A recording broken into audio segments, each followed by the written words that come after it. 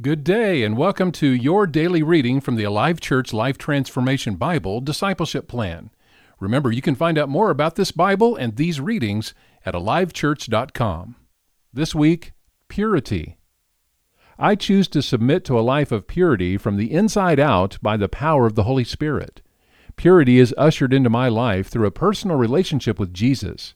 I cannot make myself pure, but as a disciple of Jesus, I am called to live a life of purity. My lifestyle and habits do not make me pure, but they are purified through a relationship with Jesus. Through the power of His Word and by the power of His Spirit, I am made pure. It is the purity of Jesus living in me that makes me pure. It isn't something I earn.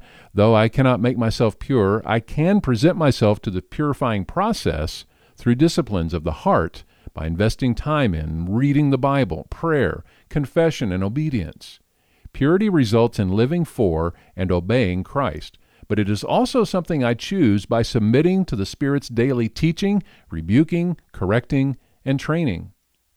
I choose to submit to a life of purity from the inside out by the power of the Holy Spirit. The work of purity happens within my heart.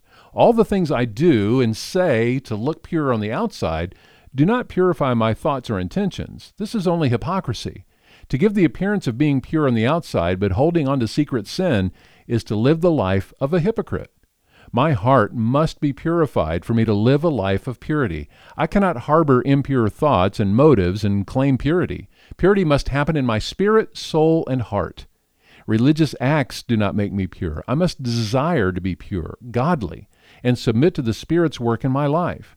I will not become or remain pure by avoiding people living in sin, nor will purity mark my life through meaningless acts of devotion. It is through authentic worship of Jesus, following Him and living in obedience to Him, that my heart is made pure. Other people and messy situations do not remove purity from my life, but sinful thoughts do. Looking down on others without grace and love, letting my mind stray and dwell with longing or anything impure, to harbor wrong motives or bitterness. There is no man-made system for creating a pure heart. God is full of grace and mercy toward me as I grow in purity. He knows there is nothing within me to make me pure, but it is the work of His Spirit. I choose to submit to a life of purity from the inside out by the power of the Holy Spirit. Our Bible readings now for Day 4 of Purity, our theme this week, Treat Others. Titus 2:14, He gave His life to free us from every kind of sin, to cleanse us, and to make us His very own people, totally committed to doing good deeds. 1 Peter 2:9, But you are not like that, for you are a chosen people, you are royal priests, a holy nation, God's very own possession. As a result, you can show others the goodness of God, for He called you out of the darkness and into His wonderful light. And just a reminder, too, that when we read these verses, single verses, be sure and go back and read the context around where these verses are and get the full weight and the full effect of what God's really telling us in His Word. Our memory verse this week is 2 Corinthians 6:6. We prove ourselves by our purity, our understanding, our patience, our kindness, and by the Holy Spirit within us, and by our sincere love.